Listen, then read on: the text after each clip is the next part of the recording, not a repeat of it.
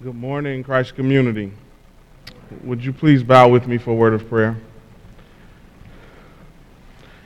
God of majesty and God of mercy, Lord, we give honor, glory, and praise to your awesome and holy name. Father, it's preaching time, and I do confess afresh to you my sins and my sinfulness. I pray even now you would forgive me, pardon and cleanse me from all unrighteousness, that I might proclaim your word with confidence and with clarity. Pray today, God, that through the preaching of your word, you would inform, inspire, impact, and therefore improve the lives of we, your people. To the end that you and you alone would get the glory is our prayer. In Jesus' name, thank God. Amen. Bless the Lord, O my soul, and all that is within me, bless his holy name.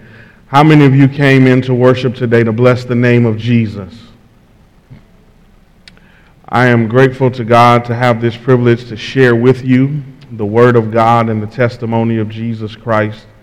So thankful to be connected with you this morning, to meet many of you and to hear your stories. I'm so grateful to my friend and brother, Pastor Derek Buchema, for making this connection. I'm excited to share the word with you. I'm even more excited that I see my beautiful wife has snuck in. I want to praise God for her, honor her today. There is a word from the Lord. I hear that you all are in a season of connection and transition, and I just want to challenge and encourage you in this season as God is moving, as God is connecting, as God is transitioning you, to keep Jesus and Jesus alone first. I don't know if it's your custom, but I ask that you would indulge me for just a moment. Would you please stand with me in honor of the reading of the Word of God? I want to call your attention to a passage that can be found in the New Testament text in the book of Colossians. Colossians chapter 1, verses 15 through 20. I'm reading from the English Standard Version of the Scriptures. And before I begin reading, brothers and sisters, I want to remind each of us that this is the Word of God. He is the image of the invisible God, the firstborn of all creation. For by him all things were created in heaven and on earth, visible and invisible, whether thrones or dominions or rulers or authorities, all things were created through him and for him. And he is before all things, and in him all things hold together. And he is the head of the body, the church. He is the beginning, the firstborn from the dead, that in everything he might be preeminent. For in him all the fullness of God was pleased to dwell, and through him to reconcile to himself all things, whether on earth or in heaven, making peace by the blood of his cross. I want to share a message with you today entitled, There's Nobody Like Him. Would you help me preach today? I know it might not be your custom, but would you just tell someone near you, there's nobody like him. There's nobody like him. You may be seated. There's something about our sinfulness that causes us to reduce Jesus and refuse to recognize him for who he really is. We've seen it in church history. In 318 AD, Arius of Alexandria argued that Jesus was the highest created being, but not equal with God. Because we're always reducing Jesus, aren't we, to something less than what he truly is. We've seen it in world history. Years ago, the Grosset and Dunlap Publishing Company gathered a team of educators and historians to catalog history's 100 greatest events. And after months of research, they concluded that the most significant event in the history of the world was the discovery of America. That's an entirely different conversation. Something else came in second. 11 different events tied for third place, and 5 events tied for fourth place. And one of those events that tied for fourth place was the life of Jesus of Nazareth. History's 100 greatest events, and Jesus came in fourth place. These examples highlight the reality that Jesus has and still is being rejected and reduced to less than sufficient and supreme by the world he made and even the church he saved. This is the same problem the Apostle Paul addresses in our text. Colossians was written to refute a divisive doctrine that suggested Jesus was significant but not supreme nor sufficient. Important but insufficient. The false teachers in Colossae hadn't completely denied Jesus, but they had dethroned Jesus. Their reduction of Jesus caused them to add to Jesus. And so to tear down these reductionistic and additional notions, Paul champions the supremacy and sufficiency of Christ above all, in all, and through all things. After greeting them, Paul thanks God for the Colossians in verses 3 through 8 of chapter 1. And then he prays for them in verses 9 through 14. He concludes his prayer by celebrating their common salvation that was performed by God the Father through the work of God the Son. This prompts Paul to continue celebrating the identity and work of the Son in verses 15 through 20. These verses form a hymn of praise that celebrates Jesus' incomparability to everything and everyone. Paul sings about his supremacy to highlight his sufficiency. I want to tell you today, friends, we must reverence Christ as supreme and sufficient because he is the center of God's creative work and redemptive plan.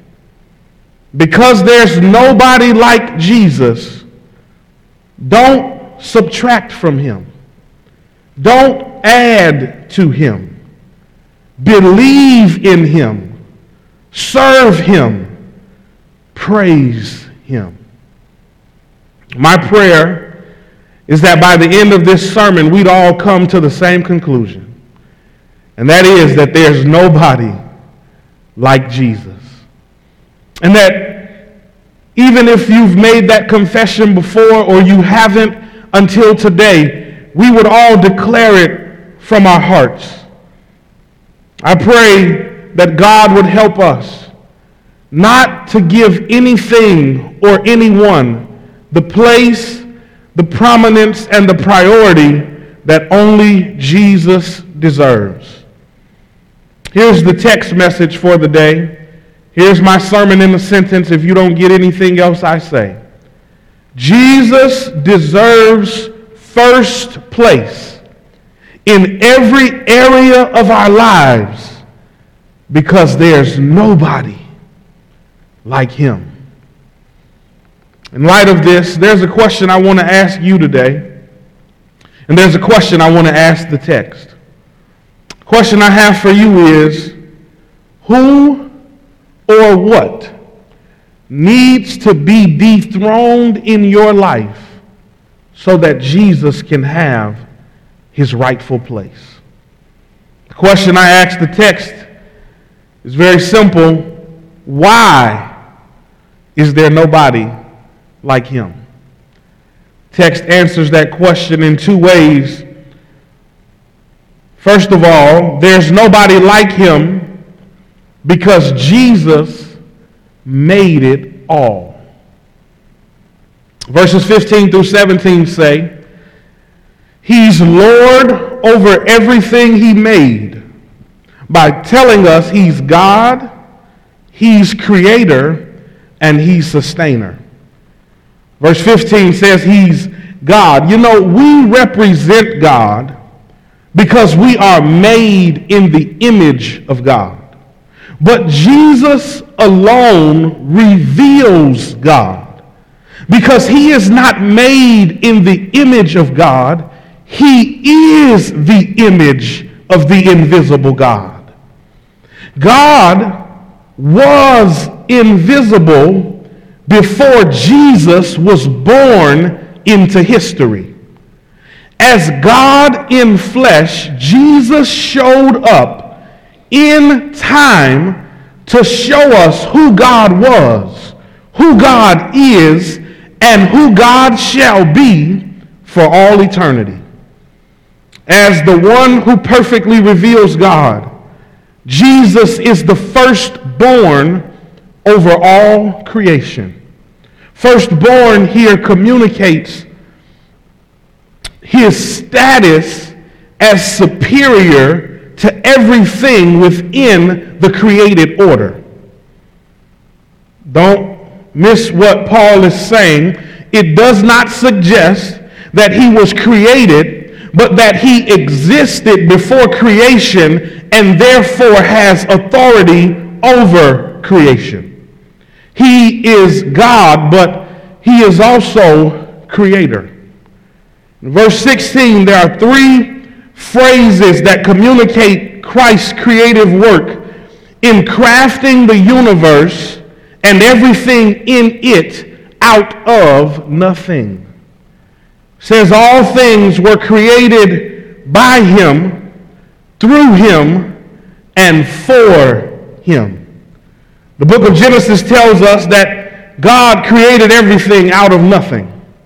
But Paul narrows the lens of creation and says it was Christ who did all the work. Ever heard that old song by Billy Preston? Nothing from nothing leaves nothing. That's a true statement, but it's only true when it comes to us. It's not true when it comes to God.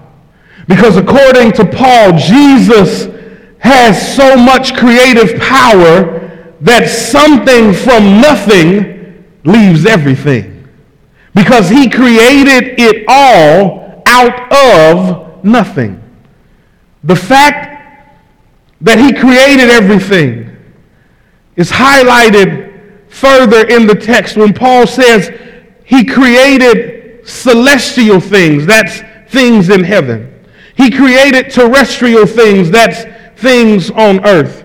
He created the things you can see, that's visible. The things you can't see, that's invisible. The spiritual beings, thrones, powers, rulers, or authorities, they were all created by him, through him, and for him. This means that Jesus alone is the primary, instrumental, and final cause of all creation. He should be first in line in every area of our lives because Jesus is the architect, Jesus is the engineer, and Jesus is the client of creation. Not only is he God and is he creator, he's also sustainer. The temporal declaration, he is before all things, once again reminds us of his pre-existence, not only before he lived in time, but before he created time itself. And in him all things hold together.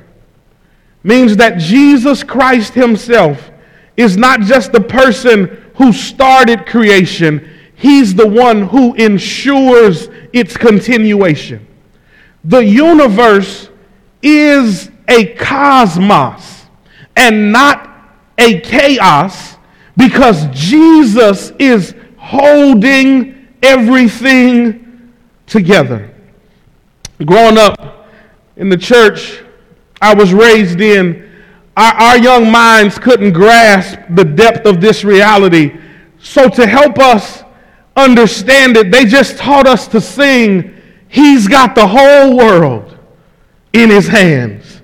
He's got my brothers and my sisters in his hands. He's got the sun and the rain, the moon and the stars, the wind and the clouds, the rivers and the mountains, the oceans and the seas. He's got you and he's got me. He's got everybody here and everybody there, everybody everywhere. He's got the whole world in his hands."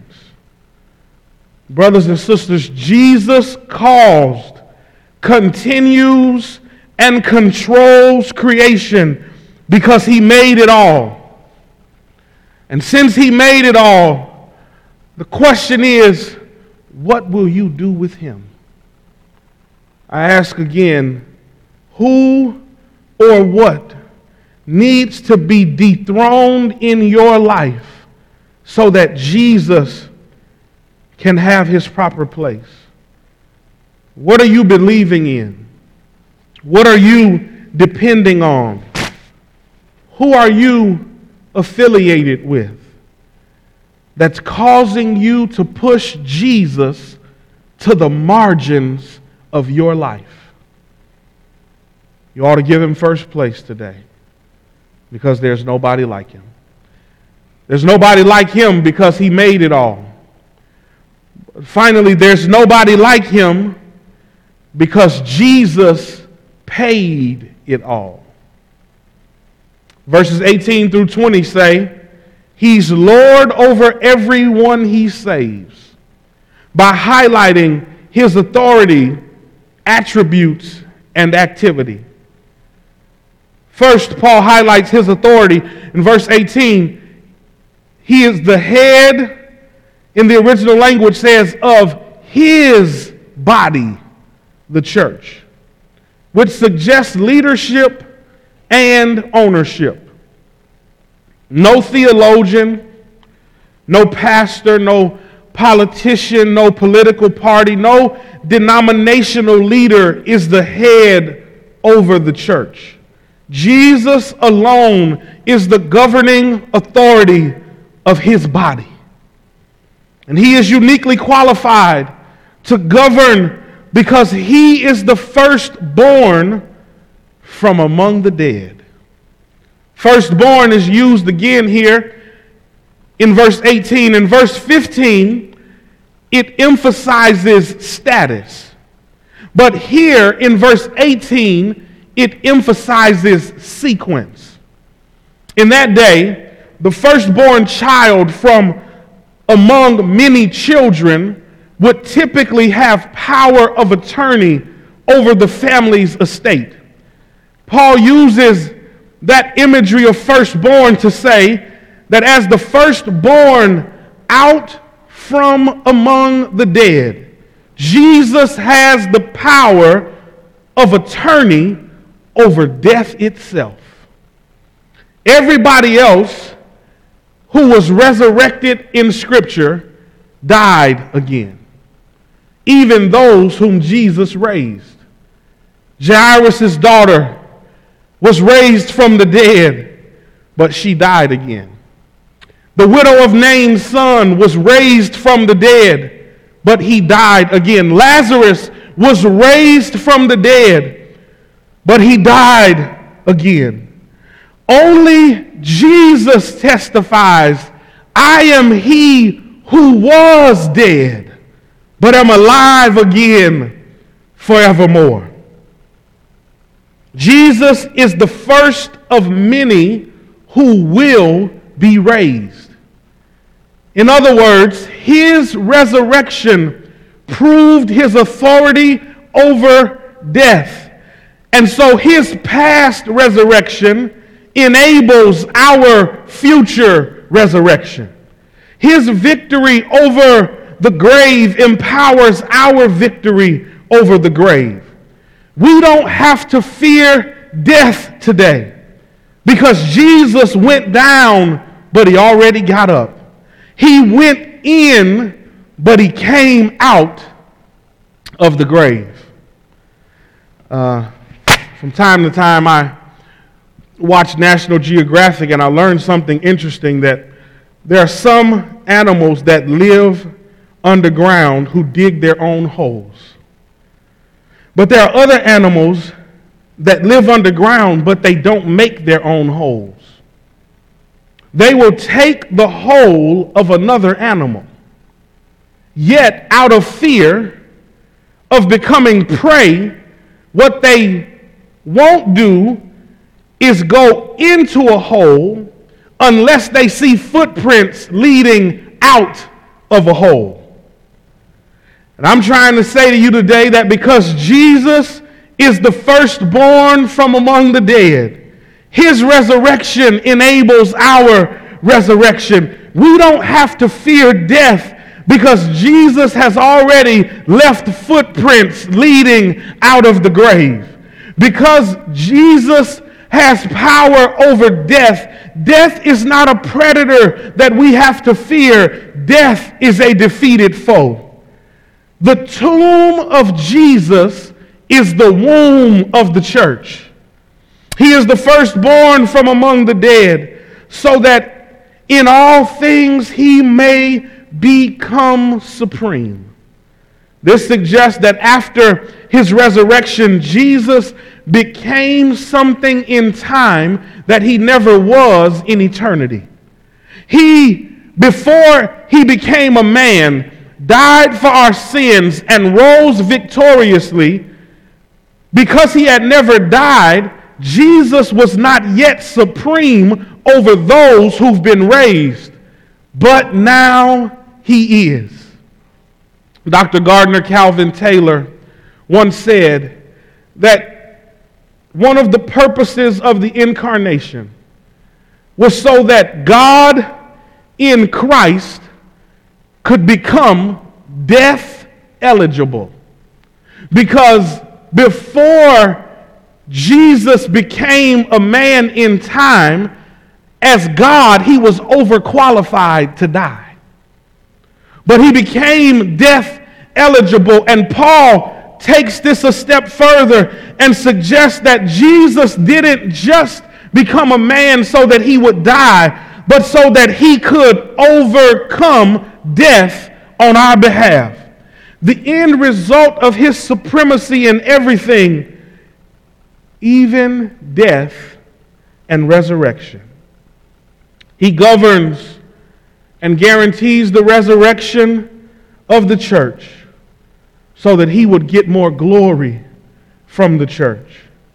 Paul celebrates his authority, but then Paul celebrates his attributes. For in him all the fullness of God was pleased to dwell.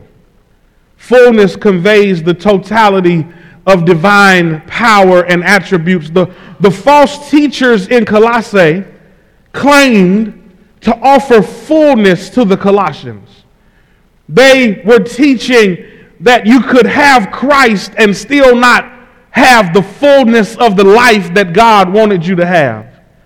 And doesn't that sound like some of the stuff the world is selling the church today? That, oh, coming to church on Sunday is fine. Being in fellowship with other believers is fine. Giving your life to God is fine. But Jesus just isn't enough for you to live your best life. So to that heresy, Paul says, you can't get any fuller than Jesus, because all the fullness of the Godhead is pleased to dwell in him. Another reason the church ought to give exclusive glory to Jesus is because everything that's in God is in him. God's fullness resides in him, and the Father is pleased with him. This is temple terminology that suggests the same way God's glory came down and filled the tabernacle, God's glory now fills Jesus Christ. He is supreme because all of who God is happy and at home in Jesus. We don't need another Savior. We don't need another source. Because of his attributes, Jesus is more than enough. Lastly, Paul celebrates his activity. In verse 20, says the purpose of God's fullness dwelling in Christ was to actively reconcile all things to himself, whether things on earth or things in heaven, by making peace through the blood of his cross. Reconciliation describes the effect of Christ's sacrifice, not just for believers, but for all creation. But peace conveys the result of Christ's sacrifice in the lives of those who believe. Sin caused a breach between God and his good creation. But reconciliation is the restoration of that fellowship. At Calvary, Jesus fixed what had been fractured. The same way he made cosmos out of chaos through his out-of-nothing power, Paul now says that he also made peace through the shedding of his precious blood on the cross. The Colossians were familiar with what was called in that day the Pax Romana, which means the Roman peace. Back then, Rome had conquered the known world. The empire made peace by shedding its enemies' blood. Oh, but Paul says that's not how Jesus made peace. Jesus didn't make peace by shedding the blood of his enemies. Jesus made peace by shedding his own blood. And that's the only way guilty sinners like you and me can have peace with the holy God, is through the blood of his cross. On the cross, Jesus reached up and grabbed the hand of God, and he reached down and grabbed the hand of man. He put them together and bled on them and made peace. Is there anyone here today that's glad that it is by the blood of Jesus Christ that our sins have been washed away? Hallelujah! It is done. I believe in the Son. I am saved by the blood of the crucified one. His authority, his attributes, and his activity are proof that Jesus paid it all. And as members of his body, the question is, what will we do with Jesus? Does he have first place in what you do with your money, your time, and your energy? Does he have first place in your worship, in your work, or in your witness? Who or what in your life, I ask again, needs to be dethroned so that the Savior who lived, bled, died, and was raised for your sake can have his rightful place in your life? Spurgeon once said, "We have a great need for Christ, and we have a great Christ for our need." Our sins are evidence that we have a great need for Christ. His sufficiency and supremacy are evidence that we have a great Christ for our needs. Because there's nobody like him, don't subtract from him. Don't add to him. Believe in him. Serve him. Praise him. I don't know how you feel about it, but I made up my mind that I'm going to trust Jesus.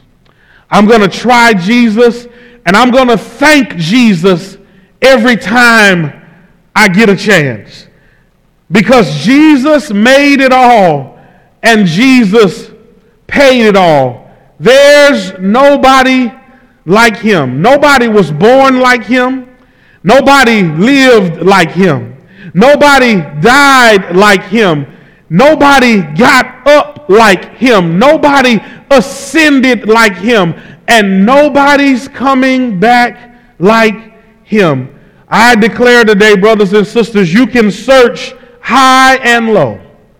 It doesn't matter where you go. You won't ever find anybody like the Lord.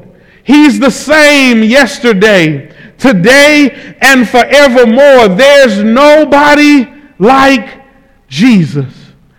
This glorious truth should cause our souls to sing, "Christ be exalted over all things. In heaven and earth, none is more worthy. Christ be exalted." Every knee bow down, surrounding your throne, to praise you alone. Christ be exalted. We run to drink from empty wells that long ago ran dry, when Jesus is the fountain who always satisfies. No one compares to you, O Lord. All earthly treasures fail. From dust to dust they will return. Our God alone prevails. No sacrifice, no greater love than Jesus on the tree to bear our curse and show his grace to set the sinner free. So Christ be exalted over all things, in heaven and in earth. None is more worthy. Christ be exalted. Will you pray with me?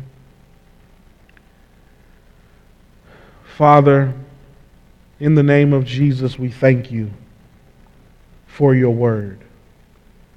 We thank you for the reminder of this glorious truth that there's nobody like Jesus Christ. Thank you for his sufficiency and supremacy in, through, and over all things. And God, as we have heard this grand text of Scripture, please help us, God, not to hear this mountain of truth and not see how it calls us to live in life's valleys. Help us, Lord, by the power of your Spirit, to remove anything and everything in our lives that are distracting us from the sufficiency and the supremacy of Christ. And may we surrender to Him and be found doing His will. For your glory, O God, and for our good is our prayer. In Jesus' name, amen.